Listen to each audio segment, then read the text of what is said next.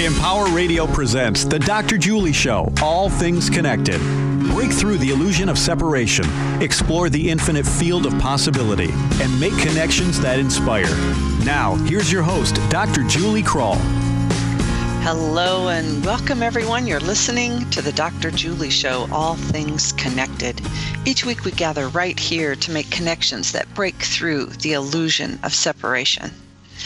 Chief Seattle once said, "All things are connected. What befalls the earth befalls the son of the earth. Man does not weave this web of life. He is merely a strand of it. Whatever he does to the web, he does to himself." Both ancient spiritual traditions and modern science are bringing to life what this indigenous wisdom says about the web of life. In fact, we are understanding that the web of life is more like one whole living system. Restoring ecological balance begins with regarding not only the earth, but the entire universe as alive and conscious. Our life exists within a larger aliveness. One of our guests today writes, "For too long have we separated self from world, culture from nature, mind from matter, and lived within the illusion of separation that made us behave like masters rather than stewards of life on earth. Our role now is to create conditions conducive to life." I invite you to take a few deep breaths, open your mind and heart, and settle into your essential wholeness as I introduce two guests today. The first is Duane Elgin. He's an internationally recognized author, speaker, educator, and citizen voice advocate. His book includes, I have to just pause because he has a brand new book, and I don't have it on this bio yet because the book that we're looking at today is Our Moment of Choice, and the bio that's in this book is missing his brand new book, so I'm excited to tell you about that. So his books include, you'll probably recognize some of these: The Living Universe, Promise Ahead, Voluntary Simplicity, and Awakening Earth. He also just released a book called, I love this title, Choosing Earth, Humanity's Great Transition to a Mature Planetary Civilization. We're going to have him on in a month or two to talk about that book too. Duane received the Japan's Goi Peace Award in Tokyo in 2006 in recognition for his contribution to a global vision, consciousness, and lifestyle that fosters a more sustainable and spiritual culture. And the quote from the intro was from Dr. Daniel Christian Wahl. Daniel works internationally in the fertile intersection between education, transformative innovation, futures practice, activism, and cultural change. His background is in biology, zoology, and holistic science with a PhD in design for sustainability. He's a member of the International Futures Forum, a fellow of the Findhorn Foundation, and the Royal Society of the Arts. And Daniel is the author of Designing Regenerative Cultures. We've had him on the show before as well. And I am thrilled to bring both of you gentlemen together for this conversation today. Welcome, both of you. Thank you, Julie. Thank you so much for that introduction. And it's a pleasure to be on the show again, and especially with Duane. Yes, I know you two really appreciate each other's work, so it's going to be fun. I'm inviting you. I have a plethora of questions for both of you, and we'll bring in this topic of Our Moment of Choice, the series that we've been doing. And you both are a part of a circle together, your chapters, which is the Circle 2 called Restoring Ecological Balance. And I love the little subtitle of this circle. We regard the universe as alive and conscious. We are planetary stewards. And I was thrilled to invite both of you to represent this circle because your work is outstanding, and it feels like this chapter, this circle, was just designed for both of you. So, let's start with that quote that I shared from Chief Seattle, because we've looked at life on this planet oftentimes from the indigenous perspective that it's this web of life. And both of you bring a more deeper, rich meaning to that whole idea. And restoring ecological balance begins with regarding not only Earth, but our entire universe as alive and conscious. It sounds like both of you, your words, your work, your life is representative of this. So I would love to have each of you kind of introduce this idea in your own words, if you would. Dwayne, let's start with you.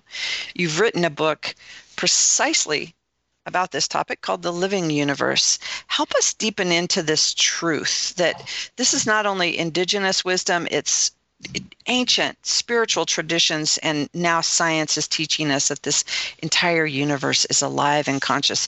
Dwayne, set the stage for us, would you? Thank you, Julie. Take a deep breath here. The living universe. And we are a life that's a part of the larger aliveness of a living universe. And I've been researching this, looking at this for about a half century. And one of the key findings, looking more broadly beyond my own experience, is that the public at large in the United States, about half of the American people have had the direct experience of engaging in a larger field of aliveness. On a regular basis, every week or so, people have these experiences of union, of communion, of connection with this deeper aliveness, and it's a felt understanding. It's not intellectual as much as it is directly experiential, that our life is a part of a larger aliveness. Now, that intuition that's reemerging in our culture has deep roots in indigenous wisdom going back tens of thousands of years. So this is our original understanding.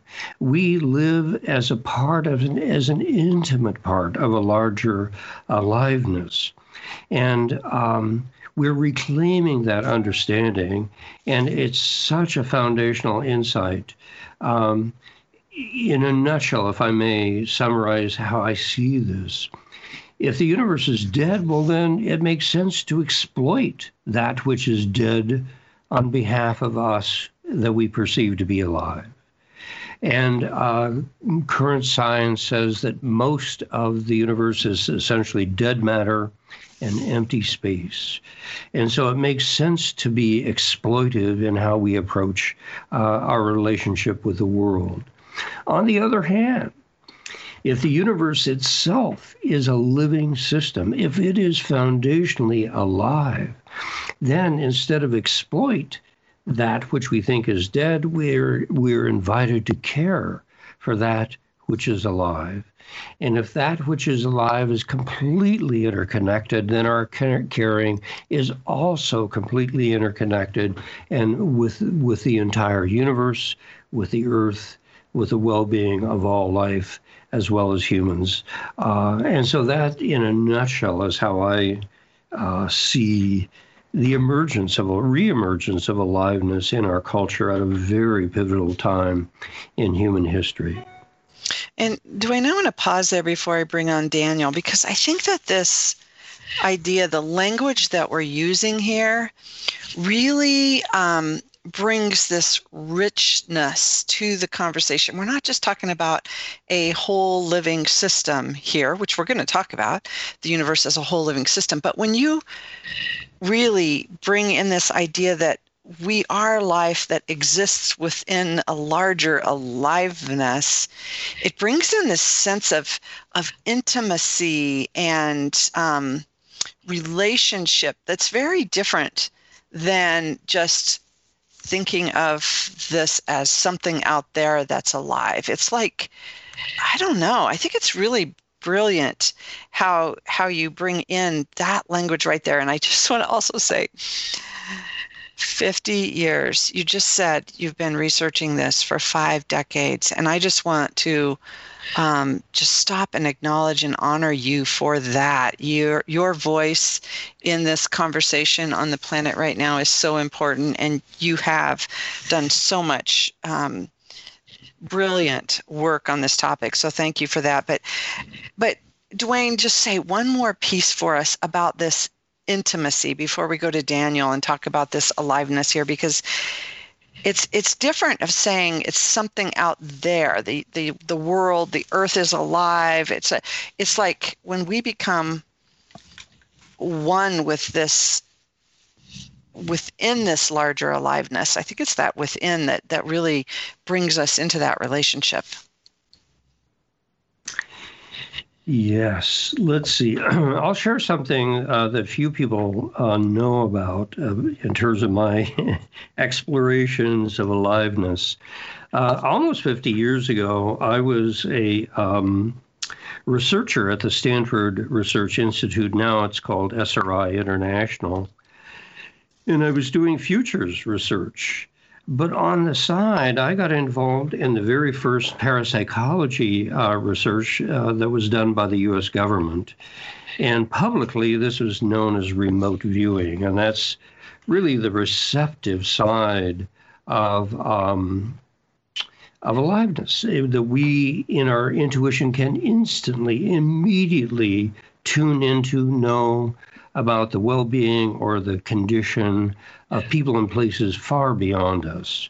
Now that sounds like fantasy. It sounds like an impossibility, but over a period of 3 years, I was working roughly, 2 or 3 hours a day, 3 days a week in the parapsychology labs.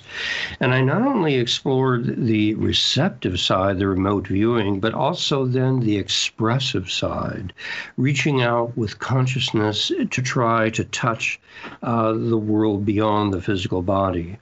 And again and again and again, what I found was, whether it's receptive, receiving, expressive, extending, we do interact with the world out there.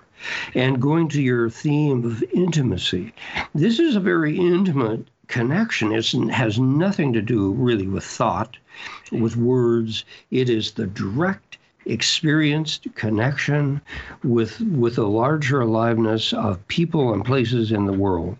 And we could talk about that, but the point is, connecting with aliveness is not a fantasy. This is a tested reality, and it's been looked at again and again and again.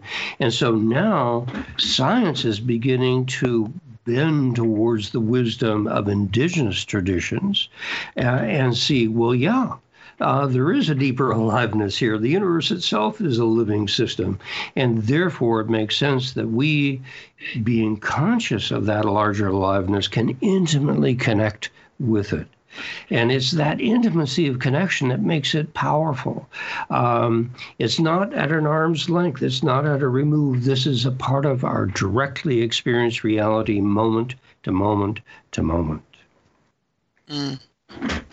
And thank you, Duane. I think that this is so poignant. And Daniel, I want to bring you in here as well, because the whole idea that to restore ecological balance, if we can come into this relationship with this aliveness, it creates more of a roadmap for us. It sets us into really the result of your work, designing regenerative cultures, that we can step on that roadmap and really head toward a reconciliation when we begin to see the universe as alive. What can you add to this conversation right here? I think that it's really useful to be mindful of how even certain words, like we've used words like wholeness or inside and outside, they end up, or even systems, we end up creating a way of thinking, or like we're still staying within a way of thinking that is quite focused on objects, And for me, one of the important aspects of this understanding this aliveness, understanding life as a planetary process and beyond that, a cosmic process, is also to understand the close intimacy of the very nature of consciousness and life. And that this is not just about the material objects out there or the different beings that form a sort of additive web of life where they're all kind of connected individuals, but to really understand that it is fundamentally a process of interbeing, as Thich Nhat Hanh put it, and that this process actually has first the dimension of consciousness, and then the enmattering manifestation in embodied forms. And even like the Santiago theory of cognition, Maturana and Varela's work, bring this really close together. That the very act of taking a position of being an alive participant, conscious participant in the larger whole, as an expression of that whole, is a cognitive process. The very definition of life is this perspective taking, relationship building. And what we need to learn as human beings now in this healing humanity in order to heal the earth is to re-indigenize, to come home again to that reality that our storytelling has separated us, this illusion of separation, as you call it in your program intro. And it's, for me, vital to, as we begin to have a conversation around where are we at now and what is coming at us over the next few decades. And I just looked at Dwayne's new book, and he's got some really wise, long-range perspectives on how long this transition is actually going to take, and the possible paths before us. And I think in this conversation around aliveness, we need to also be really cognizant of the fact that not just what we do, but how we are and what we think and what we say will bring forth a different world in the future. We're in every moment creating, through the future potential of the present moment, the path that life will take. And being aware of language is crucial in that, because with new language, we bring forth new ways of perceiving our very essence as relational beings, that we actually only come out of this dynamic whole in order to take perspective. And we're the universe becoming conscious of itself. We're becoming aware of this process now. And we've got a couple of really rocky decades ahead of us to see whether we can, as Dwayne calls it, mature into a new kind of membership of life, where we understand that our role is as life to create conditions conducive to life, or maybe make the mistake of throwing it all away just when we're becoming aware of it. Daniel, the whole idea of becoming aware of it, that we're lifing and we're becoming aware of us as this important co-creator with life itself. And Dwayne, I just want to bring the idea that Daniel brought through with consciousness, because you both write about consciousness. And I think that we would be remiss if we talk about this whole transition and this awareness of this living. I love how you talk about this larger aliveness if we're not talking about consciousness. Both of you bring that in. Dwayne, do you want to expand a bit on the role of consciousness and the role of awareness of lifing? Sure. Very subtle in many respects, but in a more practical way, when we look around, we see life forms, all different kinds of life forms. We can see a knowing capacity being exhibited throughout life. But then the question is, does that life know that it's alive?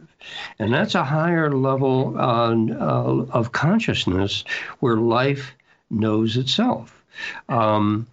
And that is a reflective consciousness where we can say, I know that I am here and I see myself being present here. And it's the capacity for reflective consciousness that allows us to stand back from deep immersion in our stories, in our language, in our culture, to stand back and say, wait a minute, let me take a fresh look, just an unadorned, unvarnished look at life itself. And let me have the direct experience of that knowing, and out of the direct experience there will arise a wisdom of right action.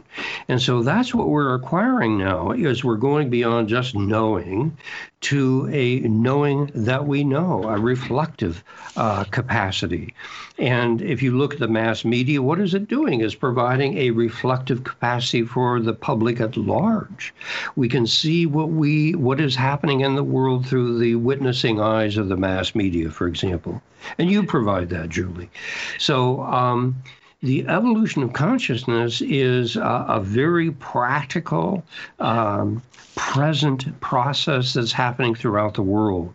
And if we just expand our languaging of it a bit, we see that we are waking up, we are growing up, we are acquiring the ability to know that we know, and in that, a new level of wisdom and capacity is being brought into the world.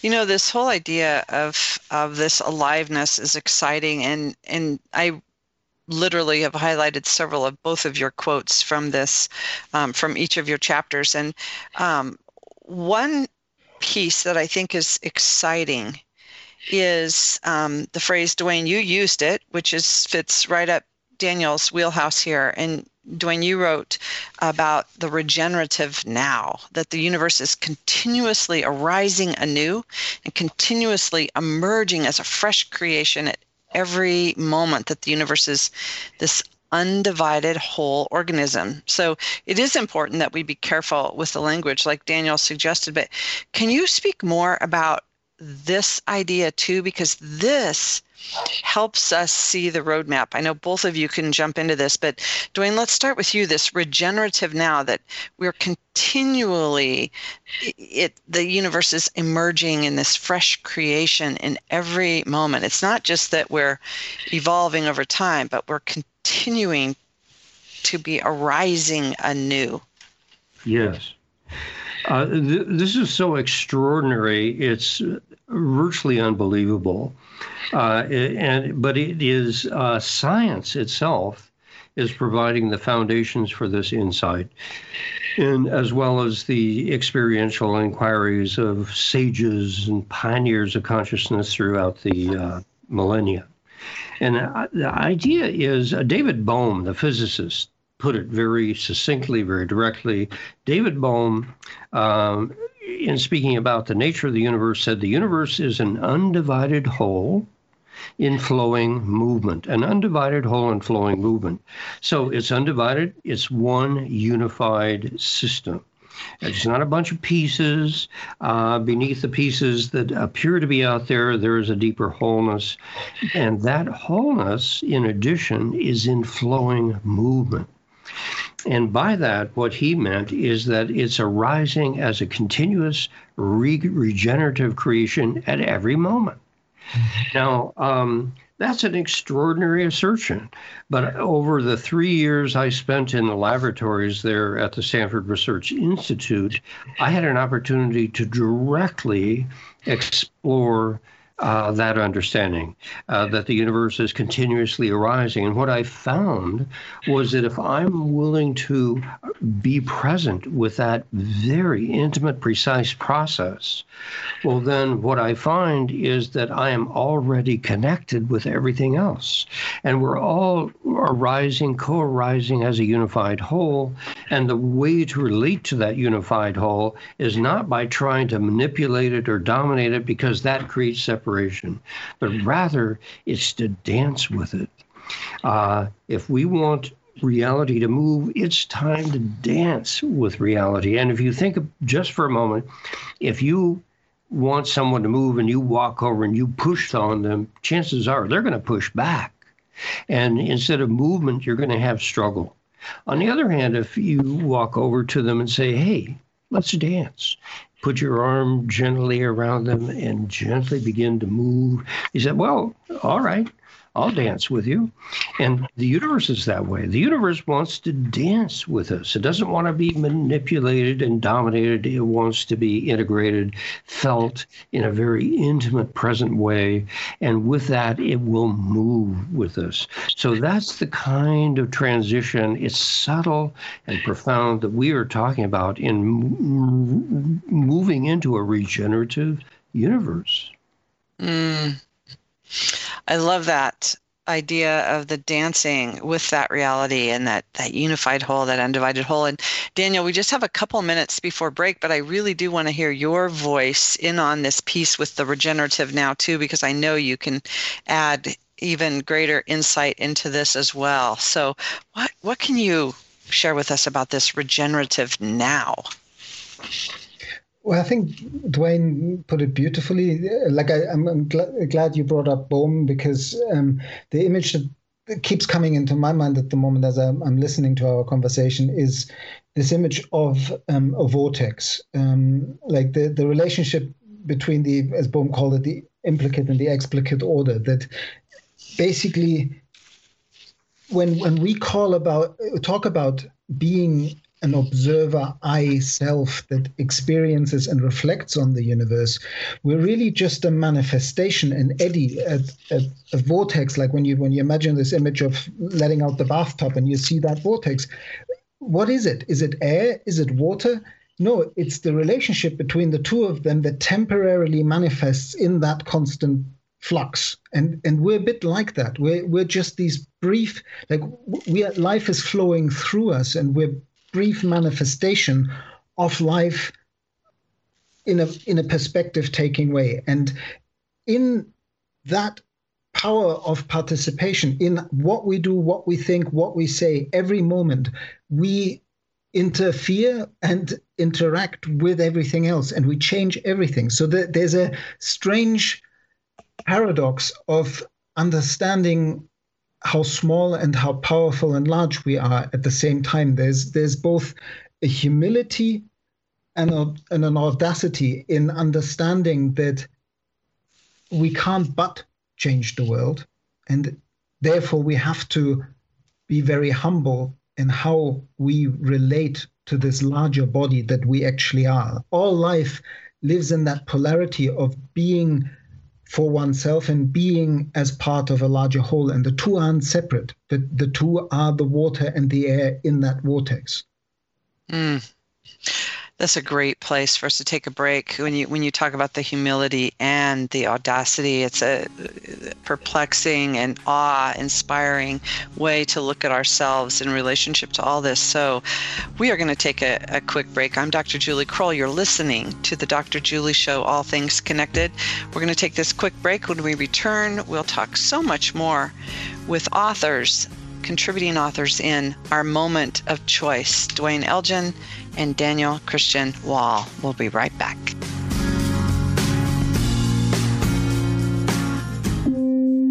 The Empower Meditation Channel. Non-stop meditation music 24 hours a day in the new Empower Radio app. Music to empower your meditation, help you relax, sleep, or provide a calm background while you work. The Empower Meditation Channel is interruption-free. Listen now with the Empower Radio app, free in the App Store, or listen online at empower.fm. Soothe your soul. Calm your mind. The Empower Meditation Channel. Go Caleb! Come on, hit a homer, Jesse! Let's go, guys! Hey, did you guys know that kids who play sports earn more money when they grow up? Of course. I knew that. Hey, did you guys know that kids who read books have a bigger vocabulary? Oh, yeah, absolutely. Mm-hmm. Wow, Jinx. Did you guys know that friendly children have more friends? Mm-hmm. Oh, yeah, yeah. That's true. I knew that. Did you guys know that winter babies are better at music? Everyone knows that. Oh, yeah? Yeah, it's pretty obvious. Yeah, so yeah. obvious. Oh, hey, guys, did you know that most people think they're using the right car seat for their kid, but they're not? Huh, I didn't know that. I'm pretty sure I knew that. I'm pretty sure you didn't. Parents who really know it all know for sure that their child is in the right car seat at the right age and size. Visit safercar.gov/the-right-seat to make sure your child is protected. Brought to you by the National Highway Traffic Safety Administration and the Ad Council. Confessions of a Potentially Perfect Parent, brought to you by AdoptUsKids.org. I might look like an adult, like a person who could possibly be a parent, but I have no idea how to talk like one. And everyone knows that if you want to be a parent, you have to sound good when you say things like, "Don't make me turn this car around," or "because I said so," or "don't make me come back there." I don't even really know what those things mean, but I know that I actually believed my parents when they said them to me. How did they manage to sound so convincing? Here we go. "Don't make me come back there." Ugh, no, that's not tough enough at all. Kids can sense weakness. "Don't make me come back there." Ooh, yeah, that's better. In fact, that kind of sounded like my dad. Weird. You don't have to be perfect to be a perfect parent. There are thousands of teens in foster care who would love to listen to you practice your dad voice. Call 1-888-200-4005 or visit AdoptUsKids.org for more information. This message brought to you by the U.S. Department of Health and Human Services, Adopt Us Kids, and the Ad Council. This message is for all of you sitting in the passenger seat. And apologies if it gets a little uncomfortable. But how does it feel to be at the mercy of someone who thinks a random text is more important than your life? Someone who takes their eyes off the road while speeding along in a 3-ton hunk of steel. Freaky, right? Well, why not just ask them to stop? Or better yet, volunteer to text for them. It might be a little awkward, but believe me, you'll live. Learn more at StopTextStopWrecks.org. Brought to you by the Ad Council and the National Highway Traffic Safety Administration. Now, back to the Dr. Julie Show. All things connected on Empower Radio. Welcome back. Hey, if you're inspired by our conversation today, I invite you to share it with others and perhaps listen to it again. You can do that by visiting my website at thedrjulieshow.com, where you'll find all the archive links as well as a listing of upcoming guests. Again, that's thedrjulieshow.com. Also, stay connected all week on my Facebook page, All Things Connected with Dr. Julie, where we continue the conversation. I invite you to be a more conscious, courageous, and compassionate co-creator of this beautiful, healthy world we depend on. Come work with me. There's lots of ways you can do that. And you can check out those opportunities at juliekrull.com and goodofthewhole.org. I am here today with two of the co-authors of our Moment of Choice. And wow, what a fun circle we're talking about. We have several chapters in this circle, Circle 2, under Restoring Ecological Balance. And I just want to, again, state this tagline for this circle, which is, we regard the universe as alive and conscious.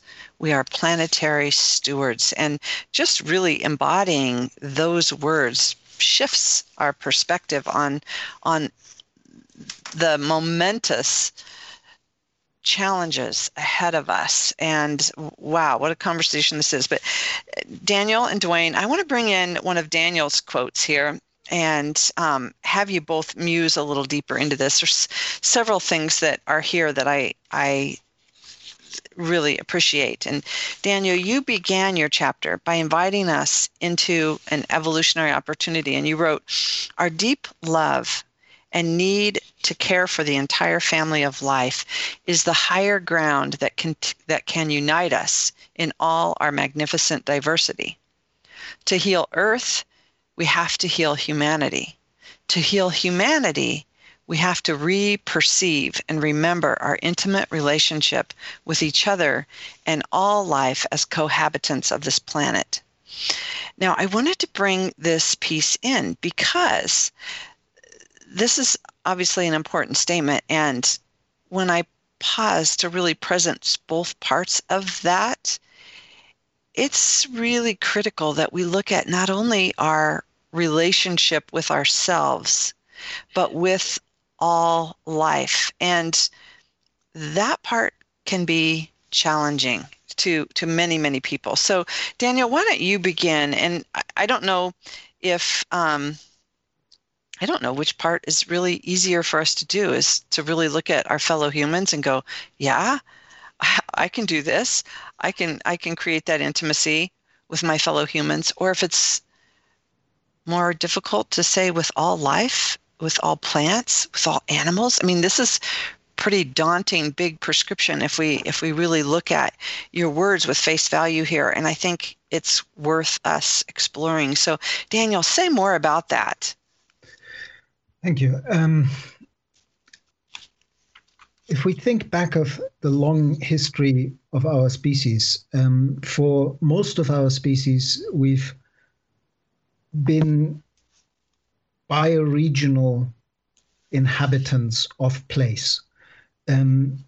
Wherever our indigenous ancestors anywhere on the world were, they were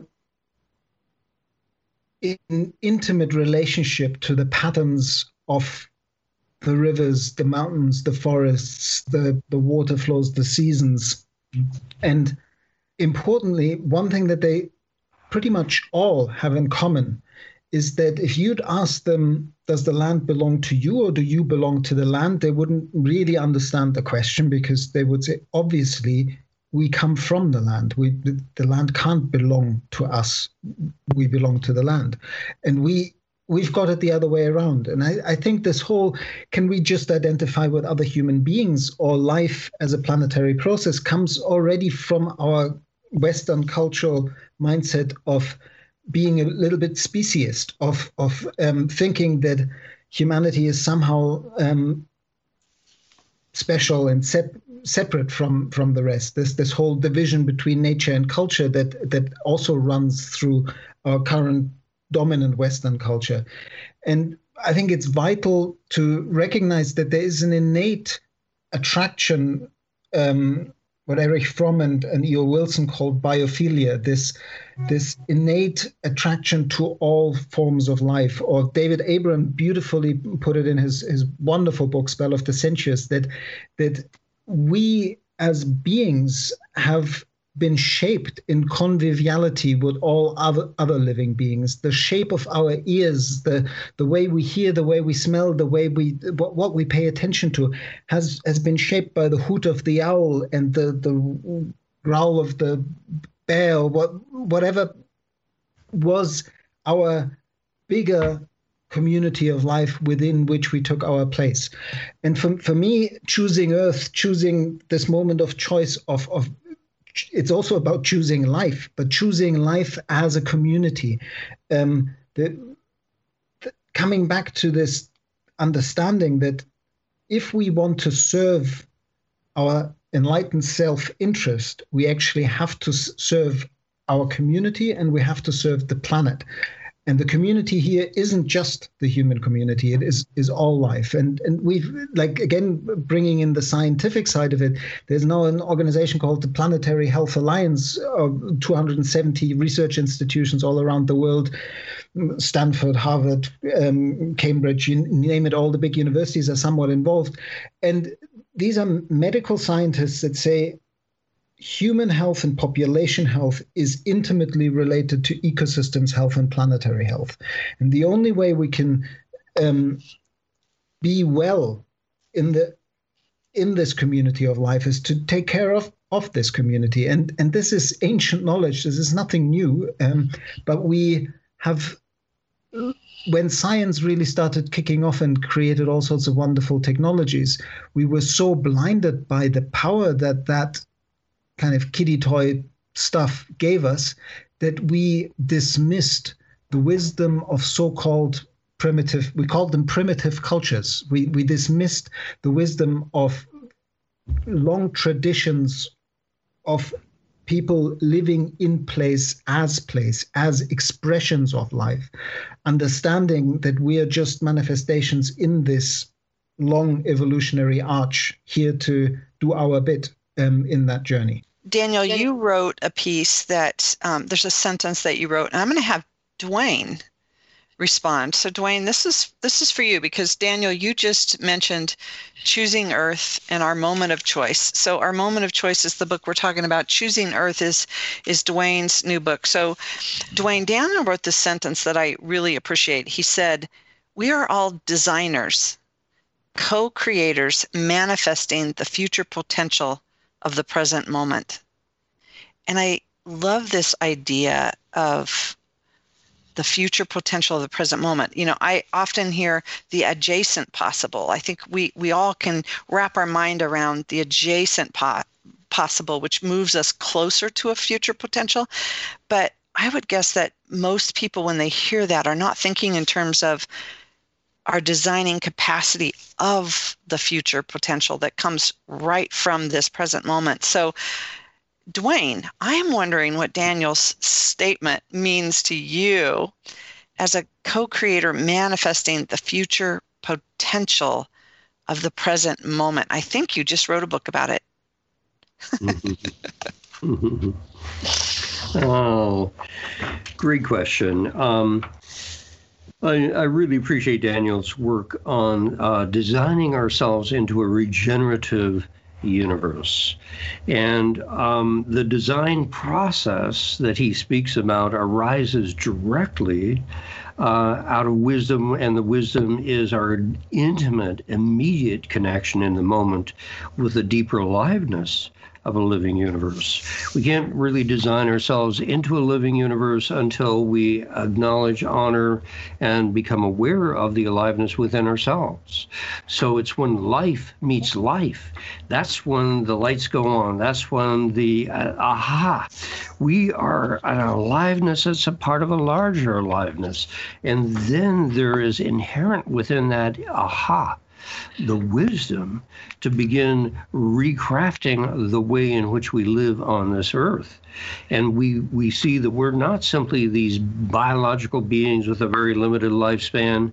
We are instead biocosmic beings. We're both biological and we're a part of the larger cosmos and its aliveness. And as biocosmic beings, we're the larger agenda and adventure that we're on is learning to live in a living universe. So how do we redesign our relationship with the world where it's not just dead matter and empty space that we're intending to exploit, but rather it's a deep field of aliveness that we honor and respect and engage with, and we want to grow in that and discover how we're a body not simply of biology, we're a body of light and love and music and knowing, and these invisible qualities that we can recognize in one another.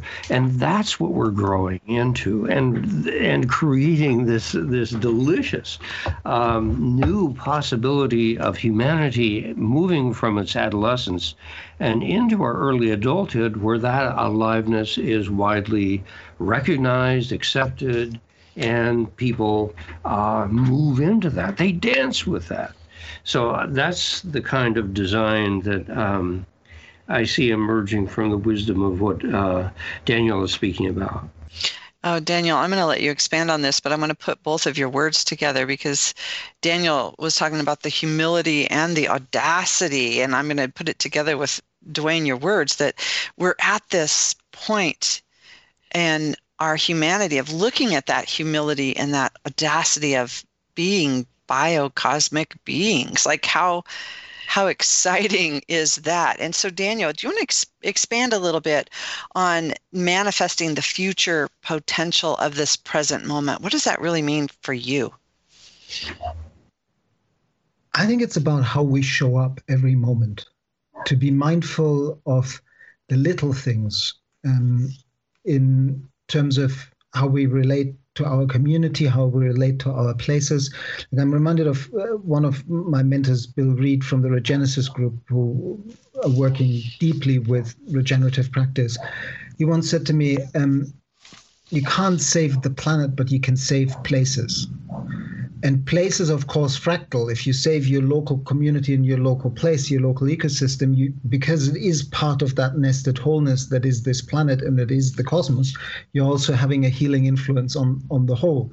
But the intimate relationship with place is at the center of that. And so for me, we constantly have the opportunity to repattern the future in the present by choosing to behave differently. Like these are little things that of focusing on the potential that each and every one carries in our unique essence of being just one expressions of this larger life process that will never come again in that way. It's we each carry one unique contribution to this journey, and the reciprocity that can happen when we create communities that support individuals to connect with their essence and express it, and then also enable through that the larger community to really express its essence of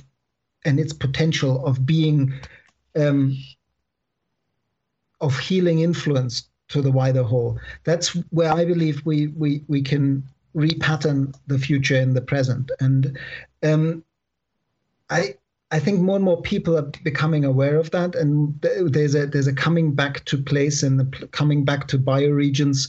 For me, it's a process of coming home, a process of re-inhabitation, as Gary Snyder, the wonderful poet, called it. And it's also a process of re-indigenizations, of realizing that we are all indigenous to Earth as a living,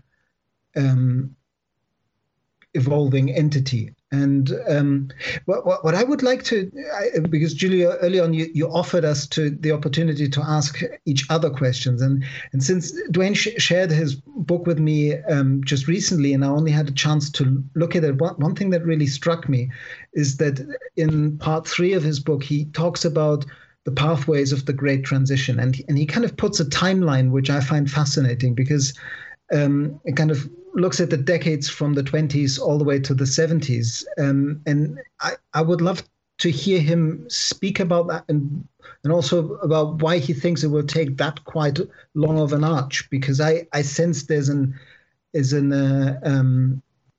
quickening of this process right now, but I also see a lot of wisdom that maybe that's my perspective of not having studied this for 50 years, but only 20 years, and things always take longer. So yeah, I'd love to hear Dwayne speak to that briefly, if that's okay. Wow. Okay. Thank you, Daniel. I turn to a quote from you, Daniel, from your chapter that you wrote for this book, Our Moment of Choice. And you're speaking about the deep transition in how we live on this earth. And you say, quote, "A caterpillar turns into a butterfly only when its old identity dies." Now, how long will it take humanity's old identity to die? The identity we've cultivated over centuries now, that we're essentially only biological beings. We're in essentially a universe that's just dead matter and empty space. And if it's dead, the intention then very clearly is to exploit the deadness for the few that are alive ourselves. That's a powerful, powerful identity that's been created. And so my question back is, well, how long does it take for the caterpillar to die so a butterfly can be born? How long does it take for an adolescent humanity and that identity of deadness and exploitation to die so a new humanity can be born? And my sense is, even though we could imagine it occurring rapidly, within a decade, we could make this transformation happen. But the reality is, we look at the lives of ourselves and other people, the maturation process is very challenging. It's very difficult. We go through the fire of initiation when we're growing up. And that's exactly what's happening to humanity now. We are growing up, but we're going through the fire of initiation. And the initiation is into a larger universe. The hugeness of that universe, the hugeness of the evolutionary journey of learning to live in this larger aliveness. It isn't to exploit deadness, it's to live in aliveness. Well, that's an extraordinary transition. And so I envision this taking, unfortunately, I would much rather have it be a rapid transition. But I see us going through a series of stages that are very, very demanding. And right now, we're in the process of unraveling. The whole system that we've created over centuries is unraveling. And if it unravels sufficiently, and I think it will, well, then there's going to be a great fall because it won't hold together and it will collapse, it will fall. And after it falls, it hits the ground. And in the grounding of reality, we see a world in transition.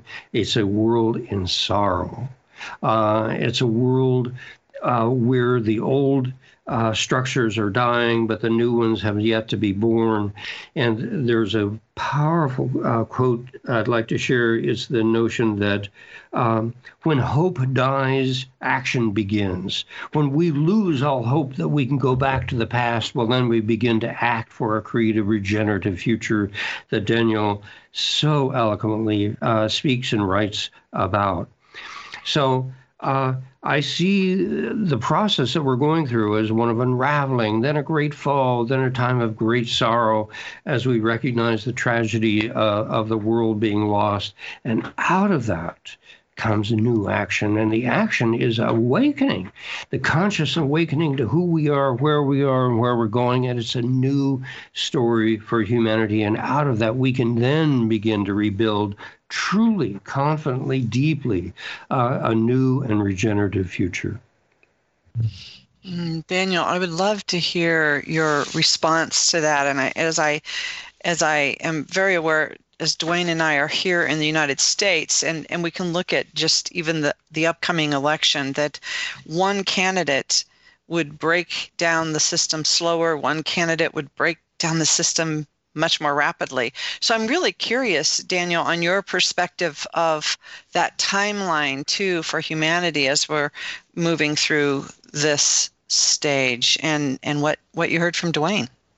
Well, briefly in his book, there's the 2020s recognizing the crisis and the great unraveling, the 2030s collapsing civilization and the great fall, the 2040s into the fire of initiation and the great sorrow, the 2050s the conscious species civilization and the great awakening, the 2060s preserving the future and choosing Earth, and the 2070s the centuries beyond, three pathways ahead, an open future.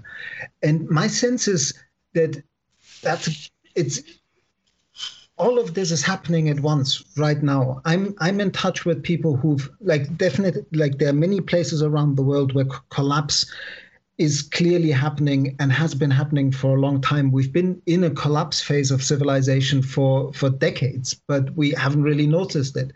At the same time, some people, and Dwayne knows this better than I do, 50 years ago already recognized the crisis and began to see an unraveling.